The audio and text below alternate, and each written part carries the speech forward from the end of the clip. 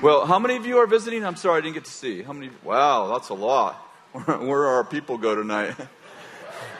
Nice day. They're like, whoo, gone. Well, we're going to have a good time tonight. Let's give you a report on my mom. For those of you who don't know, my mom has had cancer and went through an operation. And then, let's see, the Saturday before Easter, we got a call from the doctor and said, I want to meet you on Monday. I want to meet the whole family on Monday.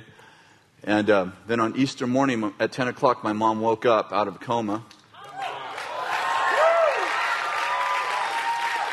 It's pretty cool. We drove down there Monday and met with the doctor. And all of our family drove down there and met with the doctor. And the doctor's like, well, I was actually gathered the family so I could talk to you about, I forget what they call it, pulling the plug, taking her off of life support. And because I didn't think she was going to make it, but obviously your mom's awake, and we're in the room with my mom. He looks at my mom and he goes, well, you have 9 lives and you used 4 of them this week. So my mom's out of the hospital and in rehab and doing wonderful. So thank you everyone who prayed. We need to keep praying, though, you know. I'm convinced that Napoleon said the object of war is victory, but the object of victory is occupation.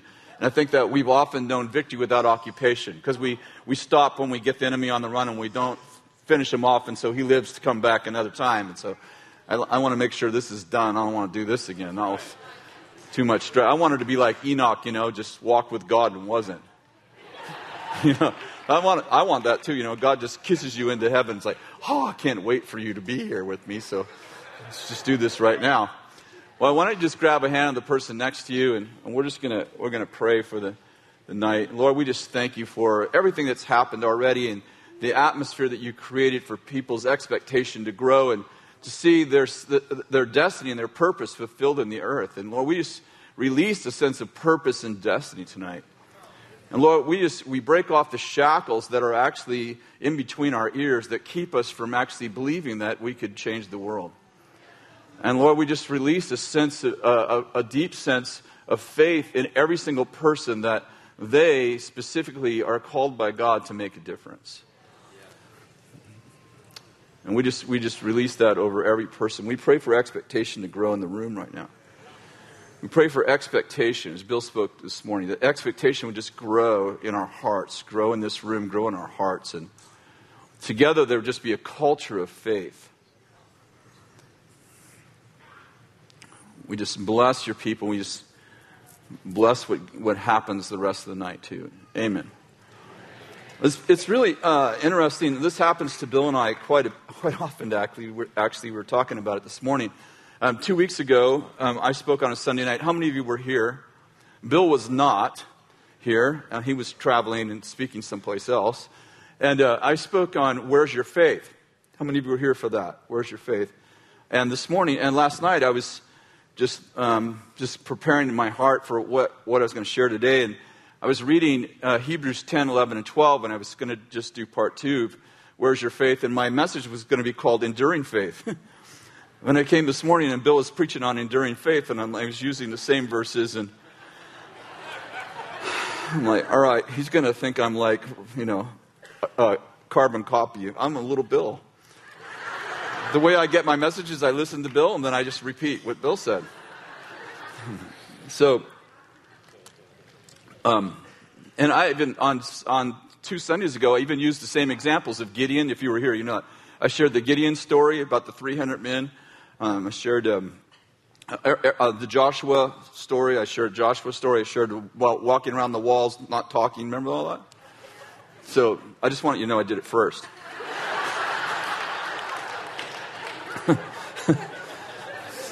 You know, brothers from a different mother. Same father, though. Anyway, I want to just take off from where I left off a couple of weeks ago, and you know, I shared the story. Actually, talked about Bill using this story quite often about the disciples in the storm and how Jesus said to the disciples, "Let's go to the other side," and then Jesus is sleeping in the boat. Remember the story? And Bill's told that story many times, and how the disciples they they woke Jesus up and said, "Don't you care that we're perishing?" And Jesus calmed the storm and then turned to them and said, Where's your faith? I'm like, my faith is in you. I woke you up. And of course, we've talked about that story so many times. It's kind of been maybe a foundation of many messages that we spoke here. But and the point of that message is Jesus said, we're going to the other side. He said, we're going to the other side. How many know when the Lord says you're going to the other side, you're going to get to the other side? Sometimes you have to remember when you're on the boat what Jesus said before you get to the other side, that you're going to the other side. And Bill shared many messages about the fact that the disciples woke Jesus up, which was great. You know, they called on God, but he had already given them what they needed. They didn't need to wake him. They had forgotten their faith. And then when they land, Matthew chapter 17, they land on the shore, and there's I think this is a different story, but they land on they're on the, they come, Jesus, yes, it was awesome. How many of you received that? Those are prophetic people right there.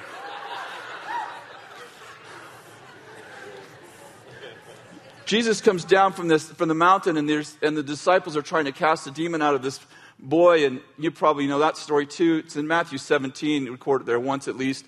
And Jesus goes and casts the demon out of that boy. And the disciples are interacting with Jesus. In verse 19, the disciples came to Jesus privately and said, "Why could we not drive that demon out?" And he said to them, "Because of the littleness of your faith.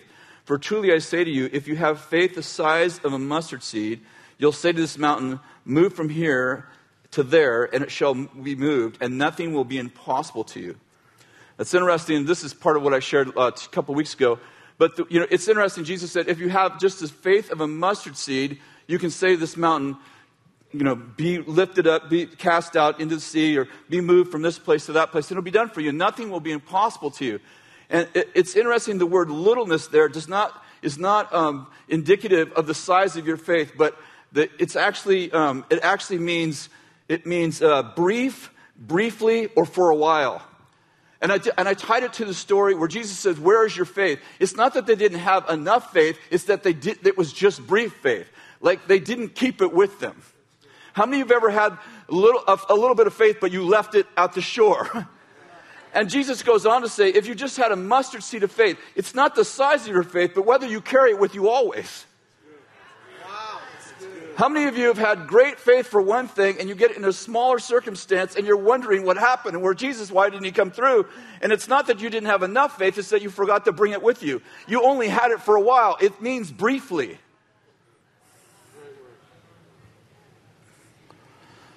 So I want to move on in Hebrews chapter 10. Why don't you turn there? There's some actually pretty wild verses. I'm not going to actually speak on the whole chapter, but verse 32.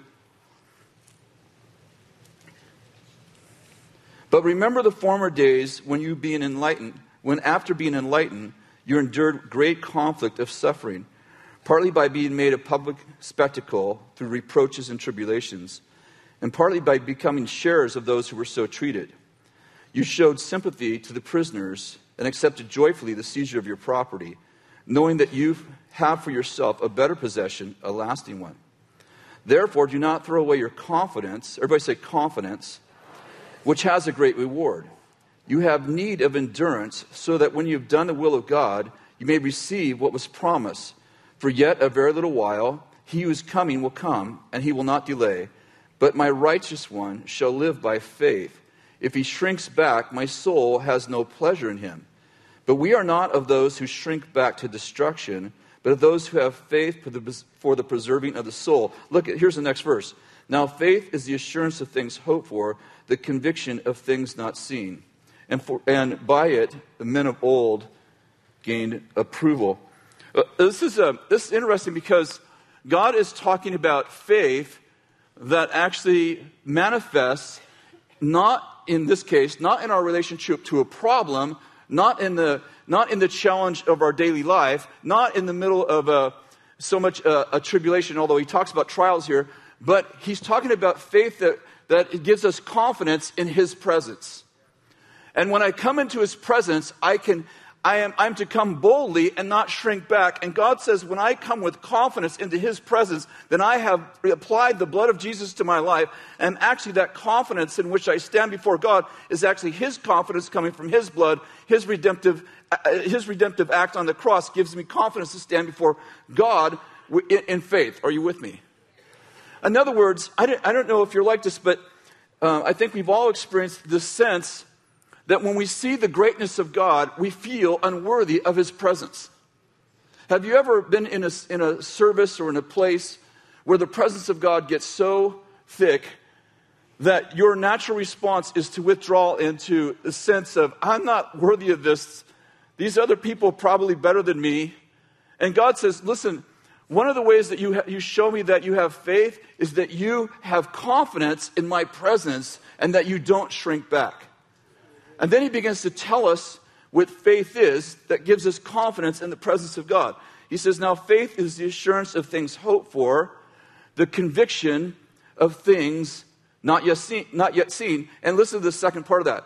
And by it, men of old gained approval. Why does he say by it, men of old gained approval? Because he's talking about our confidence, the confidence we have when we stand before God. In other words, he's saying, as it refers to your confidence before God, faith is the assurance of things hoped for, the evidence of things not yet seen. And people of old gained approval. They were able to come into God's presence with great confidence because they had faith that what he did gave them righteousness before him. Are you with me? And so faith isn't just for a problem. It's also for our position, our stance before God.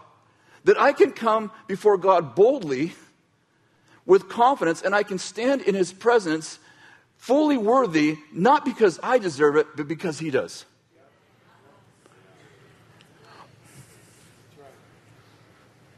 Has anyone ever lacked confidence? Has anyone ever got in the presence of God and remembered everything you did wrong? This is what he's talking about. He's talking about when you get before this God. In fact, the Hebrew writer says, our God is a consuming fire. Well, that gives me lots of confidence.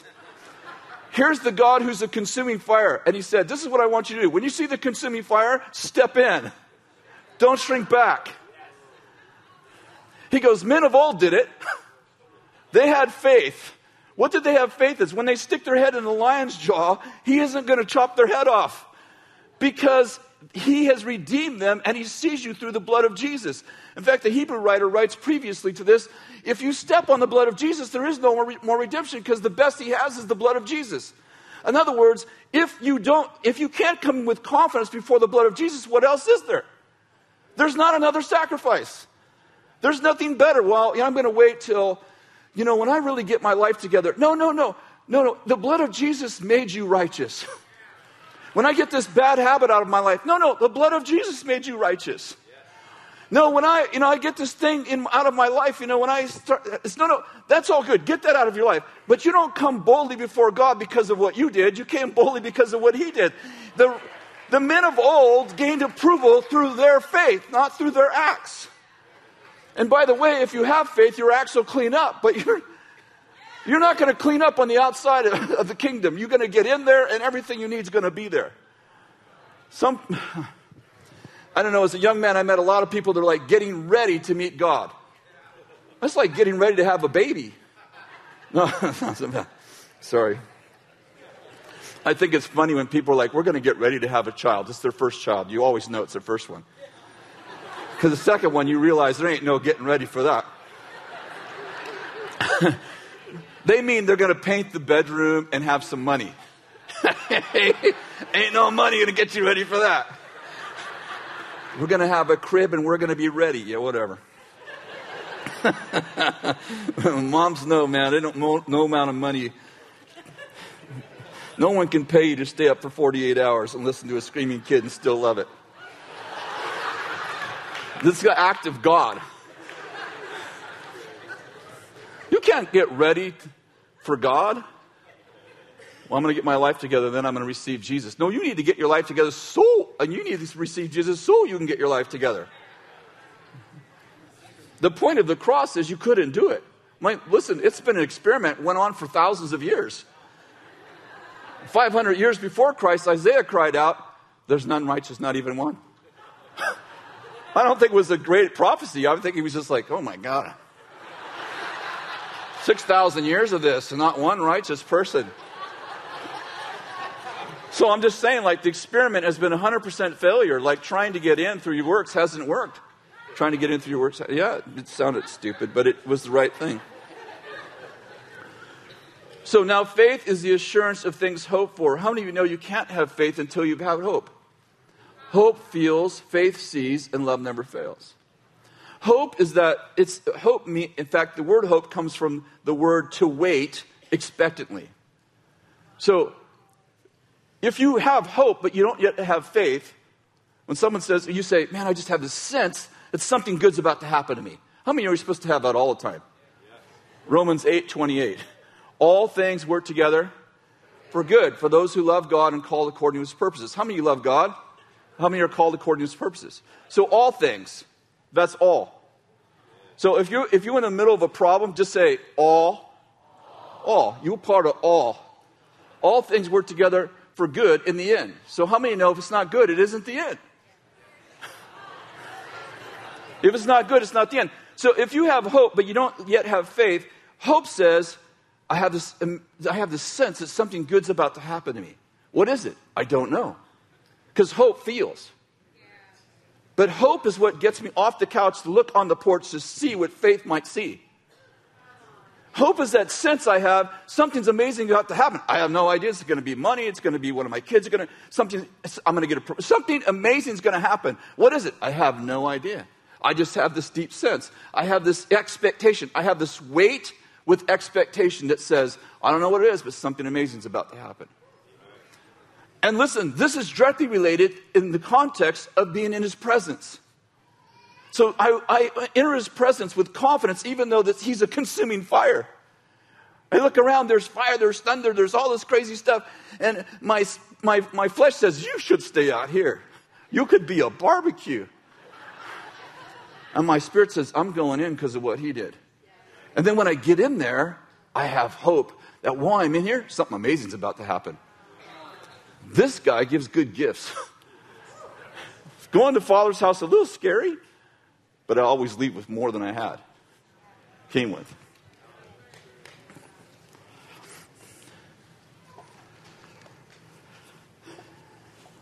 I think it was Olivia Shoup who said, he who gives the most hope has the most influence. You know, the world's looking for hope. They're not looking for our negative eschatology or, okay, here's 4 more things you did wrong, in case you didn't have a long enough list. We had some more rules we came up with the elders. How many know that religion has more rules than God?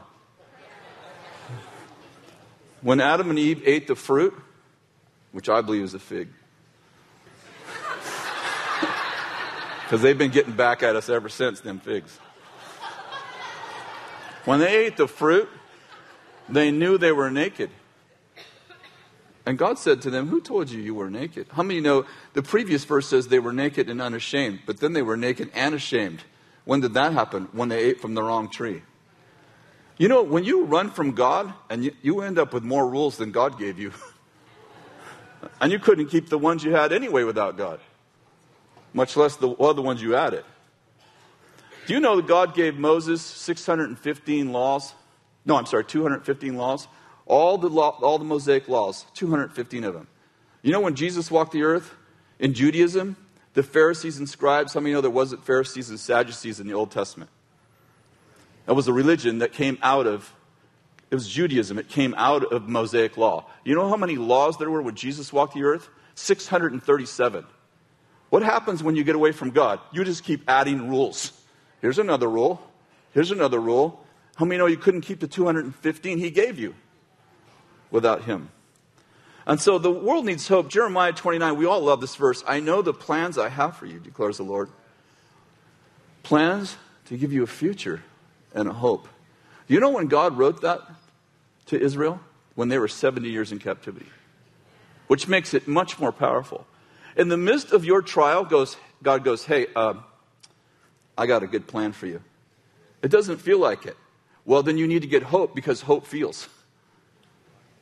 It doesn't feel like you have a great plan for me. Change your feeling. I love this.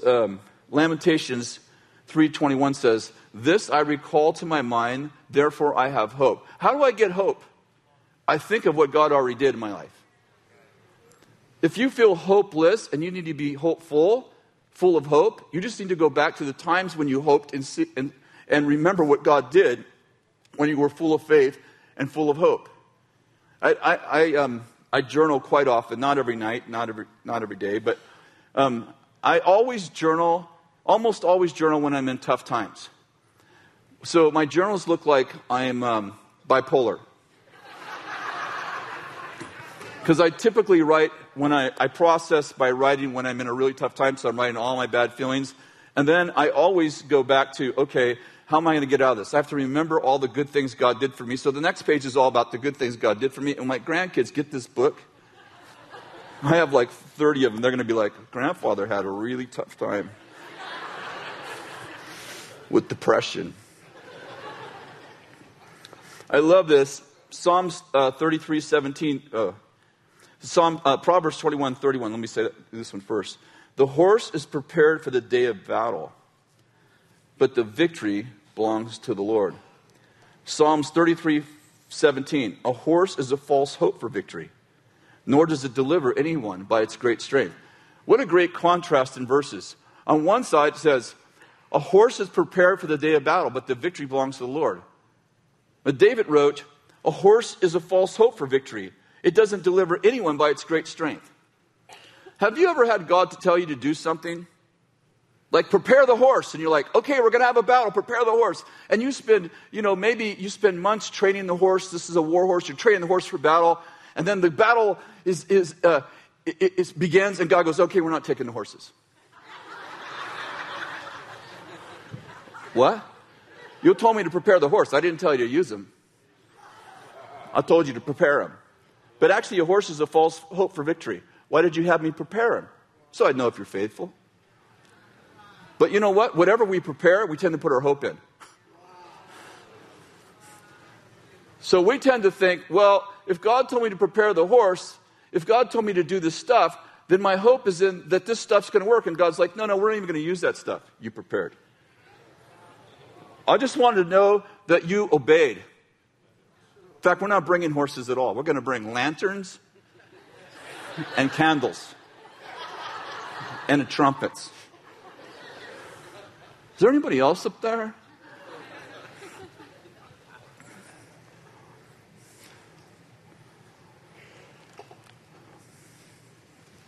Hebrews 11:3. By faith we understand that the worlds were prepared by the word of God, so that what is seen was not made out of things that are visible. Let me just read it again. By faith we understand that the worlds were prepared by the word of God, so that what is seen was not made out of things which are visible. How many know that faith is the catalyzing agent that when mixed with a dream becomes a reality? If I dream about great things and I don't sprinkle faith in it, it's just a pipe dream. But what happens when I dream and have faith for what I just dreamt? See, because the Bible says that everything that was seen was actually first developed in the invisible realm. That God took things from the unseen world, he added faith to them, and by faith the worlds were made, so that what is seen was not made out of things that were visible. You have a dream. Awesome. You know what? Dreams are awesome, and dreams don't really come true unless you add faith to them. It isn't true that dreams come true unless you believe they can come true. And by the way, if you believe you can do it, and if you believe you can't do it, you're right. Because if you believe you can do it, you will, and if you believe you can't do it, you won't. Because whatever you believe is what you get. God, can you think about this? God of the universe used faith to create the worlds. And you can use his faith to create your world.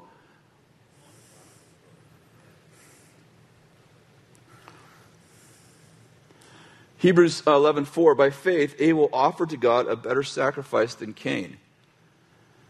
through which he obtained the testimony that he was righteous, God testifying about his gifts, and through faith, though he is dead, he still speaks. Did you ever notice that the level of your faith determines the size of your sacrifice? Cain and Abel. Cain offered to God, he just gave God an offering. Abel took the best that he had and gave it to God. And the Bible says that the reason why Abel gave the best to God is because he had faith. In other words, your offering is determined by the level of your faith. I'm going to give God this little bit. Do you believe that you can't outgive God? Yeah. Why are you giving him a little bit then? I'm sorry. Have I offended you? How many of you believe you can't outgive God? How many of you give like you can't outgive God? That was a... Let's see, let's try that again. How many of you believe you can't outgive God? How many of you give like you can't outgive God? That is so strange. I wish you can all be up here. Almost everybody raised their hand for how many of you believe you can't outgive God. Let's do it again, everybody. How many of you give like you can't outgive God? Yeah, 6 of you. I'd like to suggest that when you say, I believe that I can't outgive God, that's just an idea. It's a concept. You don't actually believe it, because if you believed it, then you would do. See, faith requires an action. Abel believed that God would reward him. And therefore, he gave his best because he knew he'd get it back. Think about this. If you actually believe, I'm going to give God $10,000 and he's going to give me $100,000 back. If you actually believe that, would you not do it? Or why wouldn't you do it? It's like, hey, honey, we're $1,000 short on the rent. Oh, what do we have? Well, we got $2,000. Give away the 2 we have and we'll get it back. If you actually believe that, you would do it. I'm saying, here's where I'm going. Faith requires me to do something. It just doesn't just require me to get an idea. We're reading actions of people who had faith. Some of them gave a lot. Some of them trusted God in the presence of God. Some of them were considered righteous because they have faith. But all of them did something to acknowledge the fact that they believed God. Hebrews 11:5. By faith Enoch was taken up so that he would not see death. And it was not found because God took him up. For he obtained the witness before being taken that he was pleasing to God. I love this. I was listening to Georgian Banov, and he was doing what Georgian does, telling stories. And by the way, if you didn't see Georgian last Sunday night, you should get the video. It was hilarious and incredibly brilliant. He did this role play, and he played all the characters. Only he could do that. I've never seen him do it before, but it was hilarious. But last year he was talking about Enoch and how Enoch walked with God and was not. And he was talking about how God just started kissing him and just sucked him into him. And he was like, oh, Enoch, I love you. Like, Enoch walked with God and was not. And that was Georgian's rendition of what happened to Enoch. God just kissed him, and he kissed him so much he just sucked him right inside himself. I don't know if that's biblical, but it's just awesome when you're so pleasing to God. God can't wait for you to die, so he's like, oh, I'm getting you now. Verse 7, by faith Noah. Everybody say by faith. By faith Noah, being warned about God. Being warned by God. Being warned about God. Watch out for God. He'll get you. That's a little... Okay, let's try it again. By faith, Noah, being warned by God about the things not yet seen. Did you get that? By things what? Not yet seen. Why does the Bible mention that? Because faith sees what is not yet seen. In reverence, prepared an ark for the salvation of his household, by which he condemned the world and became the heir of the righteousness which is according to faith.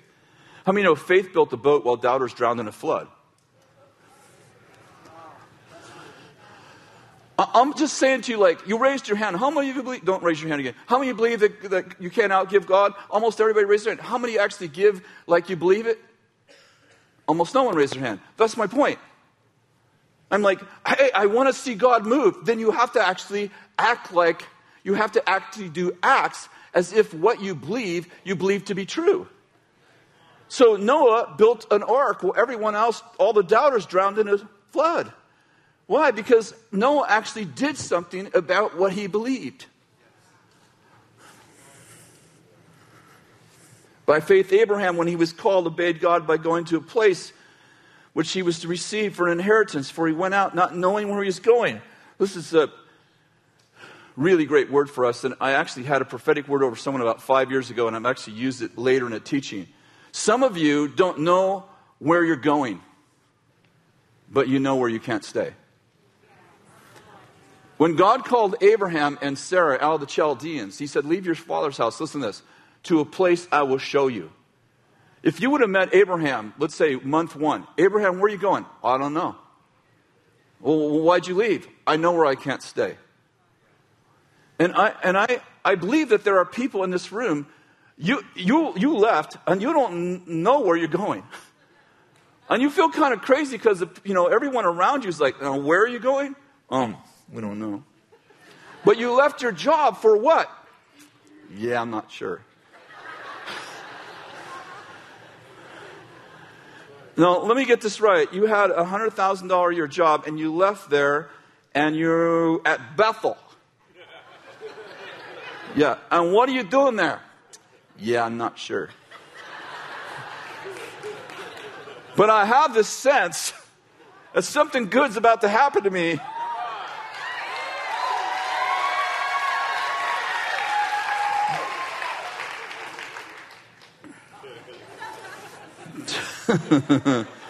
Okay, we got to do this. If you don't know where you're going, but you know where you can't stay, I need you to stand right now. We're going to pray for y'all. It's probably all the people who didn't give.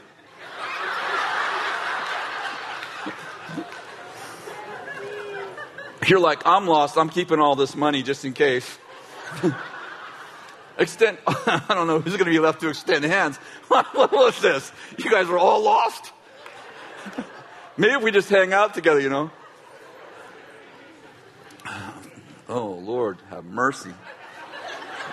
And I wonder how many people are standing watching iBethel TV like, honey, come in here. The Lord has a word for us. We are lost by intention. Okay, I'm going to pray for you all right now. I'm not exactly sure when I'm going to pray, but we'll see what comes out. So, Holy Spirit, we just pray right now for GPS, God position sensors. These people would be directed by the Holy Spirit. They wouldn't wander 40 years in the desert. They would go from the promise to the palace in the right amount of time. The exact amount of time it takes them to prepare in the process for the palace, for the whatever it is you call them for. Lord, we just release that over them right now. We pray for protection. We pray for direction. We pray for that they would find their people, that they would find their tribe, that they would find, Lord, whether they're friends here or family. We just pray, God, the blessing of God, that it would increase on you. Like Abraham, even though Abraham didn't know where he's going, he got rich doing it. Well, that's a good word. That's the truth. I pray that they would get blessed even while they're lost. In Jesus' name. All right, sit down.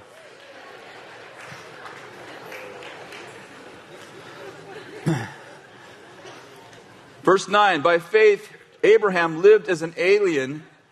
And that's not like a Mars alien. Some of our friends are teaching about aliens. By faith, he lived as I'm sure they're like, it's an alien. See, it's in the Bible. There are aliens in the Bible. Amos. Anyway, we're moving on. Private joke. By faith, he lived as an alien in the land of promises, as in a foreign land, dwelling in tents with Isaac and Jacob, fellow heirs of the same promise, for he was looking for a city which had foundations and whose architect and builder is God. This is a very interesting verse. I'll tell you why. God promised Abraham a land. I don't know if you caught what's going on here.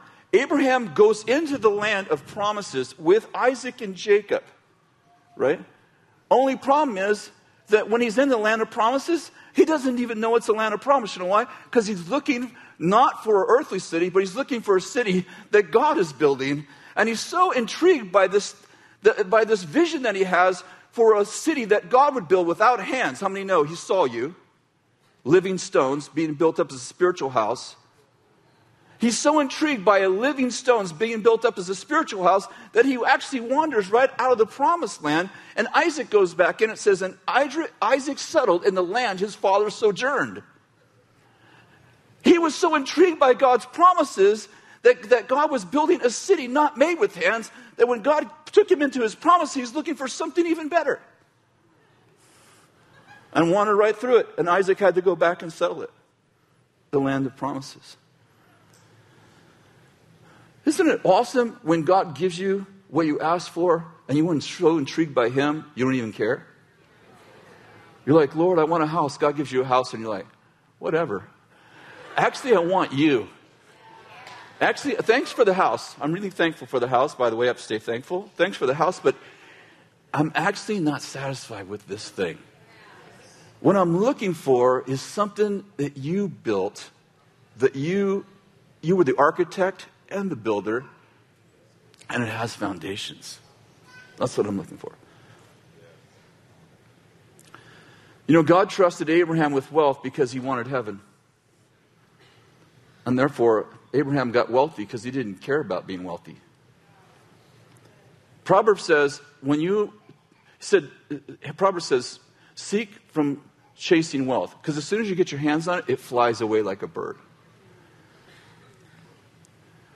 Paul wrote to Timothy and said, be careful, teach those that want to be wealthy in this age, that it's a snare.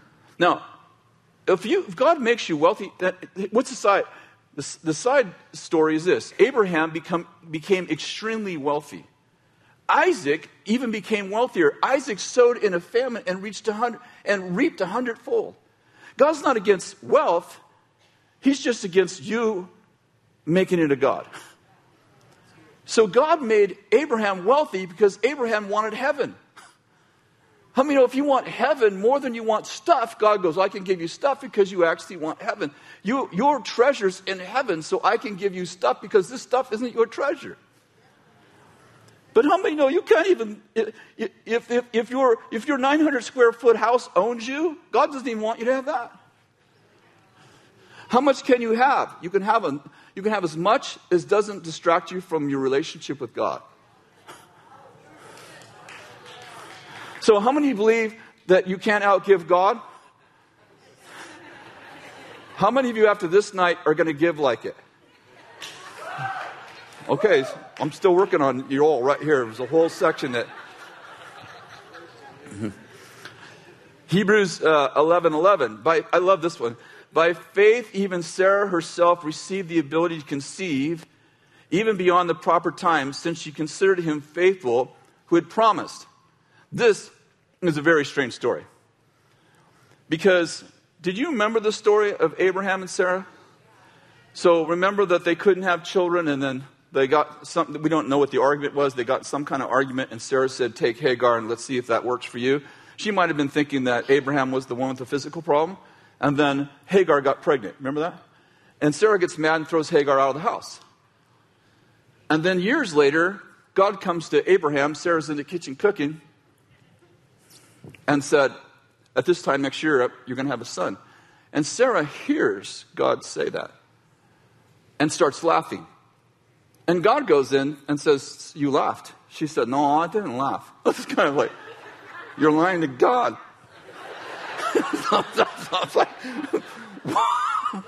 Okay, first you laughed, and then you lied.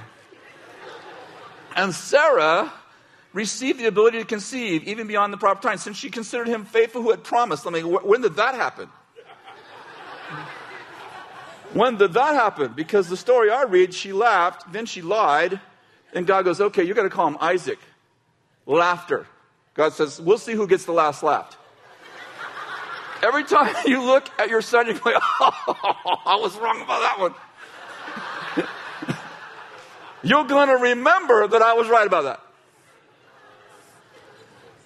Then in the new covenant, God goes, and Sarah was so, what is it? I'm sorry. Back off. She considered him faithful who had promised. How many know love rewrites your history? You'll tell your story, oh, things were so bad. God's all, I don't remember it that way. Let me tell you your story. And when God tells your story, it sounds a lot more like him than you. And God starts telling you your story through his perspective because you are in him. And when he starts telling your story, it actually sounds like his faithfulness, not my faithlessness. And God is faithful, even more faithless, because he can't deny himself. You are himself. You are the body. How many of you would like to conceive and you haven't been able to, and you're married?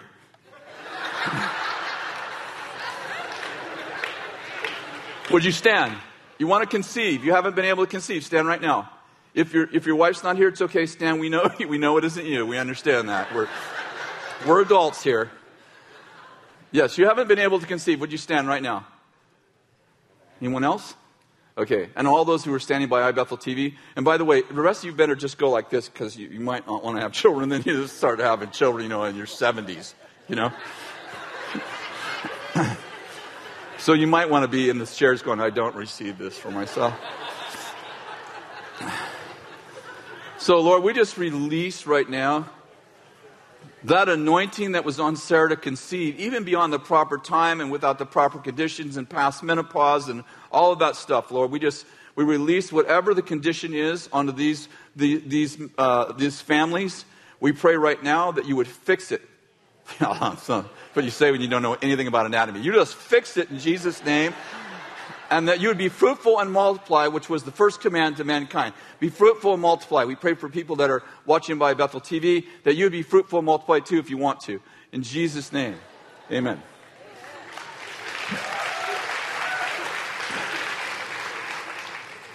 Here's an interesting verse. Right in the middle of all these people who did these amazing things, it says this, and all these died in faith without receiving the promises, but having seen them, and having welcomed them from a distance, and having confessed that they were strangers and exiles on earth. For those who say such things make it clear they're seeking a country of their own.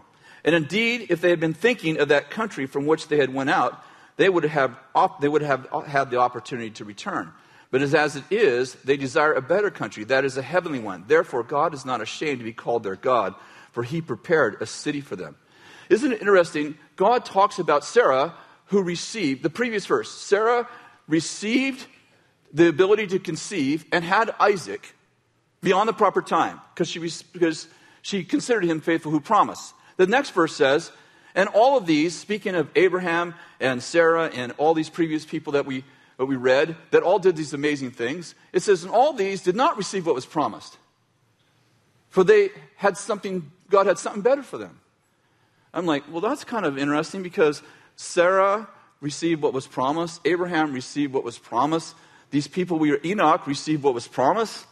So all of these didn't receive what was promised. What are they talking about?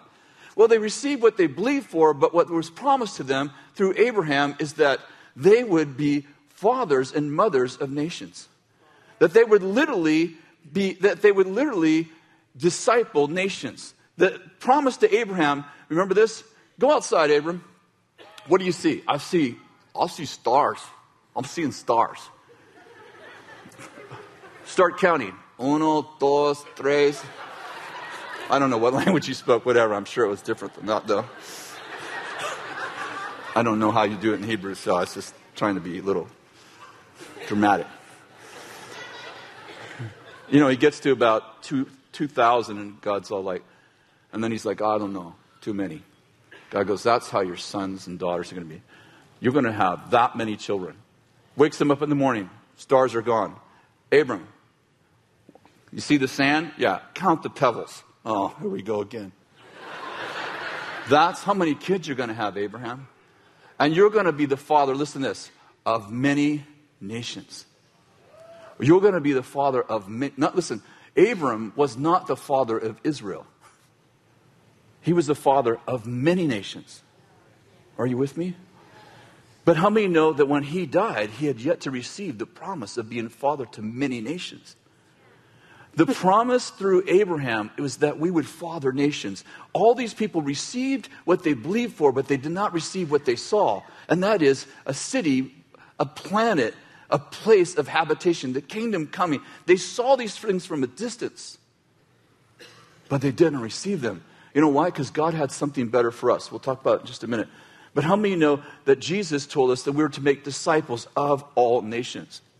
How many know that promise was originally given to Abraham, that he'd be a father to many nations?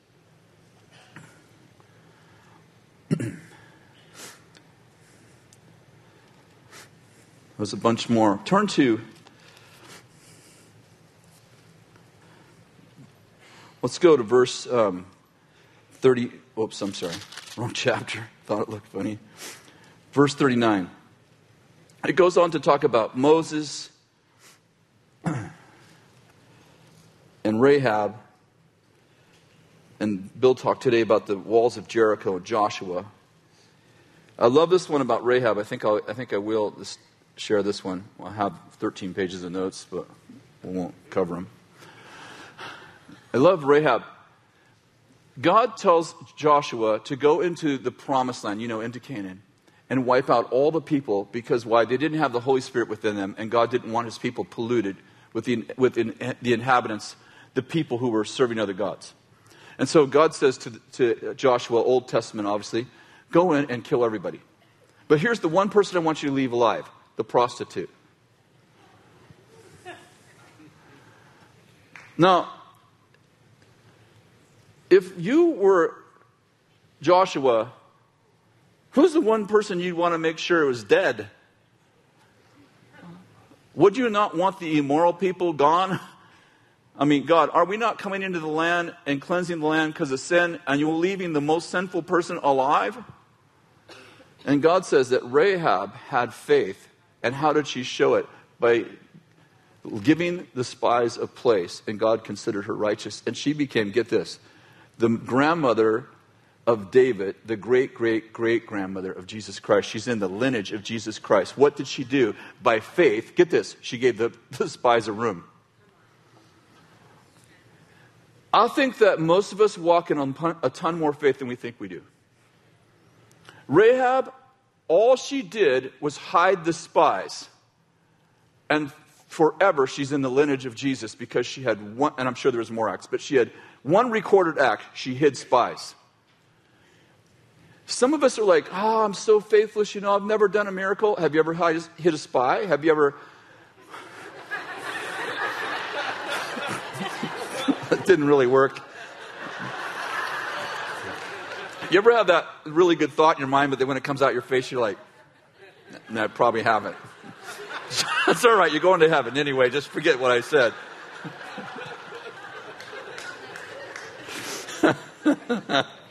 Okay, shut up, let's go on. All right, I want to finish with this last thought here. Verse 39. All these, having gained approval through their faith, did not receive what was promised, because God had provided something better for us, so that apart from us, they would not be made perfect. Now, forget that chapter. There's a chapter break here, because that was in the original text. Therefore, since we have so great a cloud of witnesses surrounding us, let's lay aside every encumbrance and the sin, everybody say sin, which so easily entangles us, and let us run with endurance, everybody say endurance, the race that's set before us, fixing our eyes on Jesus, the author and perfecter of our faith, who for the joy set before him endured the cross, despising the shame, and he sat down at the right hand of the throne of God. For consider him who endured such hostility by sinners against himself, so that you will not grow weary and lose heart. For you have not yet resisted to the point of shedding of blood in your striving against sin. Everybody say, striving against sin. You have not yet resisted to the point of shedding of blood in your striving against sin. And you have forgotten the exhortation which is addressed to you as sons. My son, do not regard lightly the discipline of the Lord, nor faint when you are reproved by him. For those whom the Lord loves, he disciplines, and he scourges every son who he receives. For it is for discipline that we endure, that God deals with us as sons. For what son is there that whom his father does not discipline? If we are without discipline, then we become partakers But if we are without discipline, of which we are all have become partakers, then we are illegitimate or bastard children, not sons. It goes on to say, furthermore, we had earthly fathers who disciplined us, and we respected them. And shall we not much more subject ourselves to the Father of spirits and live? I just want to finish with his thoughts. Still on the subject of faith, actually, the whole subject begins in chapter 10. And in chapter 10, he's talking about coming out of sin. And he says this, and I'm just going to kind of recap it in my words. He said that Jesus died on the cross, chapter 10, to release you from sin.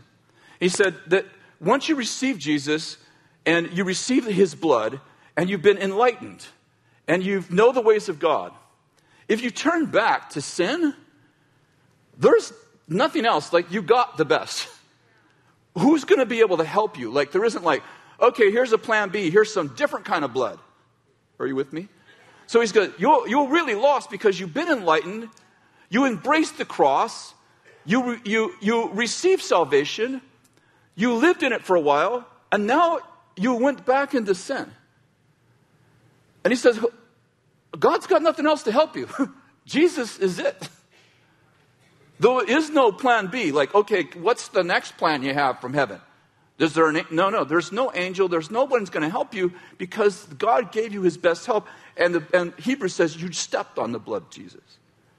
So that's the exhortation in chapter 10, is that end of, hey, don't step on the blood of Jesus. Our God is a consuming fire, and you can come with confidence because of the blood of Jesus into his presence because of faith.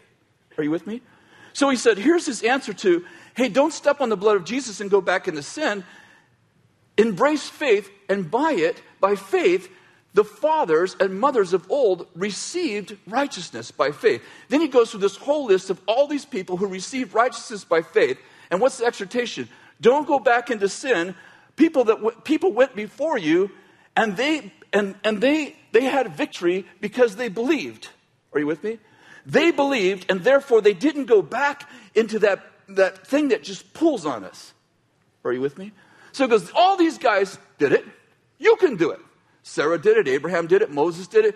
All these Old Testament guys, they all shunned the world and hung on to God, even though it was tough at times. Are you with me? Okay, so now he goes, now we have all these people surrounding us. And what are they doing? They're cheering us on. And what are they cheering us on for? So that we won't go back into the world and be entangled in sin. Are you with me? So the subject is faith, but the real subject is don't turn back to sin. These people who went before you didn't, and the way they shun sin is by faith. They receive righteousness by faith. They receive strength from God by faith, and they stayed strong by faith. Are you with me? So now he says, therefore, since we have such a great cloud of witnesses surrounding us, let us lay aside every encumbrance and the sin, which is the key. This is the key underlying root message that he has right now. And the sin which so easily entangles us. And then he said, listen, you're going to complain about, life is so hard, sin's so hard. You know, I'm trying to get out of porn.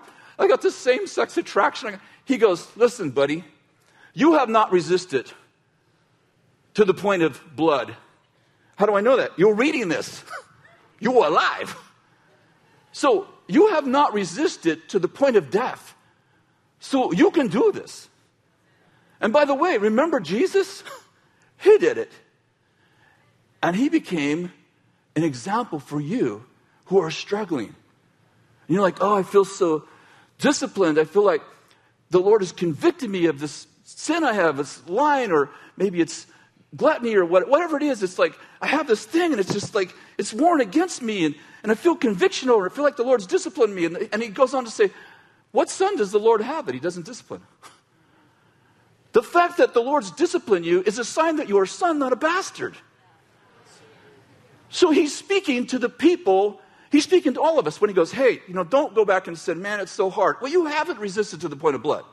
I always feel convicted. Well, what son is there that God doesn't convict? You're a son. That's why you're convicted. And listen, chapter 11 is really about having faith to move away from the old life and not get back entangled in it again. And you can do it even though sometimes it's a war. And by the way, it's not a war in you, it's a war out there. Because how many know you're a new creation? So sin is not in you, it's out there trying to get you entangled. The entanglement's not from the inside, it's from the outside. It's trying to woo you away. And then he's like, and the Hebrew writer is saying, I know that sometimes it's tough, but you haven't fought the fight to the death. You know the greatest temptation in the world? I'm going to tell you, you should write this down. The one you're in. People that have same-sex attraction, like, you have no idea how hard this is. Oh, yeah, I do. You have the same-sex attraction? No, I don't. But there's no temptation that isn't common to people.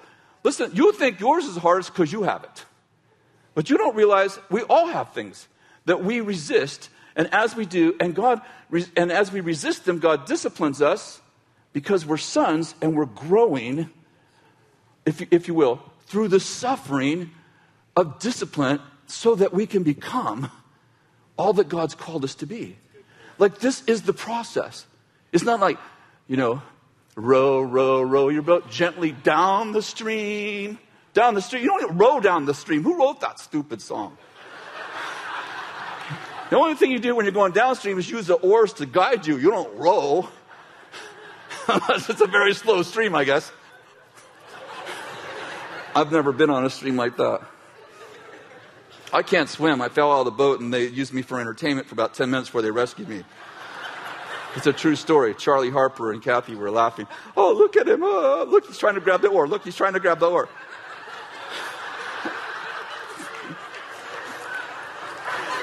You can do it. Look, you're losing pounds. Stupid people. Put me in the boat. Not funny. I fell out of the boat. Oh, yeah. Well, that's the rest of the story. We were going down the river, in Trinity River, and we got in some white water, and I was like, woo! And I was being all funny and turning my canoe around, and it rolled over upside down, and I fell out of it. So they thought I was being arrogant. I didn't. Well, I was until I wasn't.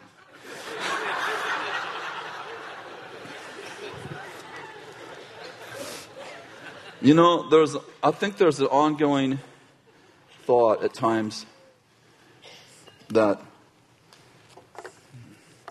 I don't know, I'll be careful, but I don't want to do a life is tough message unless it is. And there's just seasons where it seems like life is tough. And you have to just say, I have to say to myself, I am not a victim. And the only reason, and God has given me, fully equipped me for every good work. And because it's hard, doesn't mean that it isn't right. When God, you know the story so well, the children of Israel ended up wandering in the desert for 40 years. From Egypt to the promised land at about 1.5 miles per hour with 1.5 million people to 2 million people in the wilderness. From Egypt to the promised land going about 1.5 million miles an hour. It's about 40 days journey, give or take a few days. They took 40 days and turned it into 40 years. I don't think that you should make your trials shorter than God wants them to be. In other words, I think if you can figure out a way around the process, if you can go from the promise to the palace without the process, you can't stay there. Like, you actually need the process. But I don't think you should shorten the process if you can, but I do think you can make it longer. I think I can make it longer. I think you can turn what God said, hey, this is a process, into a lifestyle. God goes, you turn the process into a lifestyle. Some people don't have trials. Their life is a trial.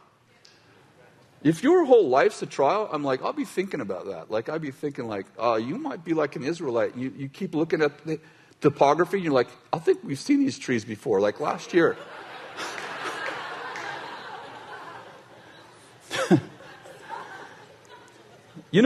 It's one thing to make a mistake and another mistake, it's another one. It's a different thing to make the same one over and over. Do you know what I'm saying? I mean, the goal is to make different mistakes.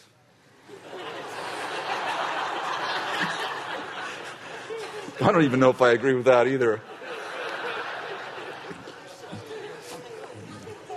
I love what, I can't even think of his name right now. It'll come to me probably when I'm done. But he said, there's no wisdom in the second kick of a mule.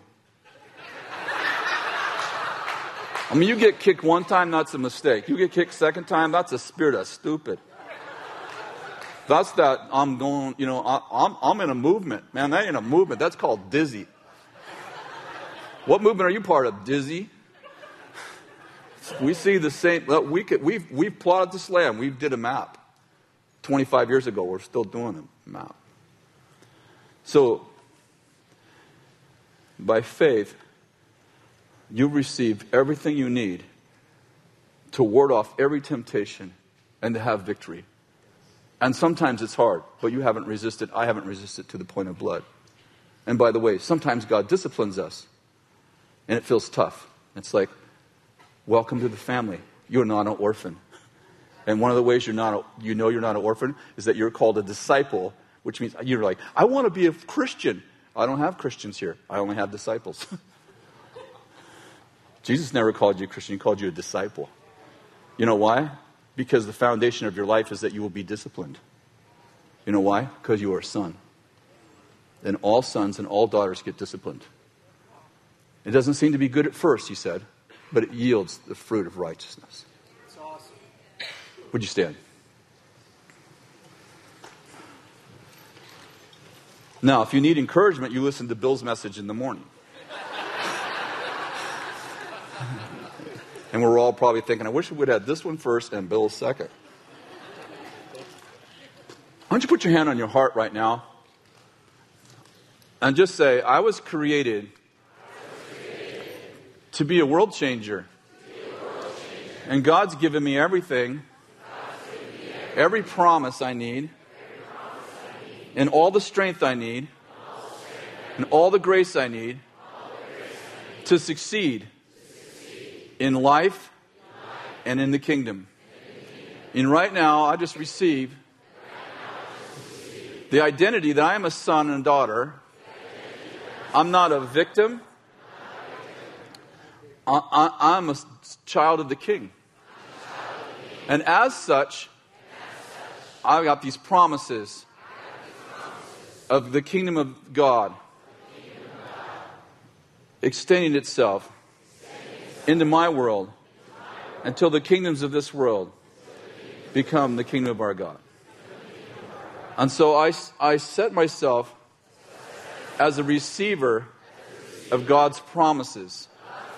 All the promises that previous generations hoped for are coming to us in this generation. And I receive them. I want to be ready for them. And I want to be righteous for them. So, Lord, do your work in my life so that I'm full of faith, that I become a holy servant of God, and I embrace fully your sonship. In Jesus' name, amen. Amen. Thank you.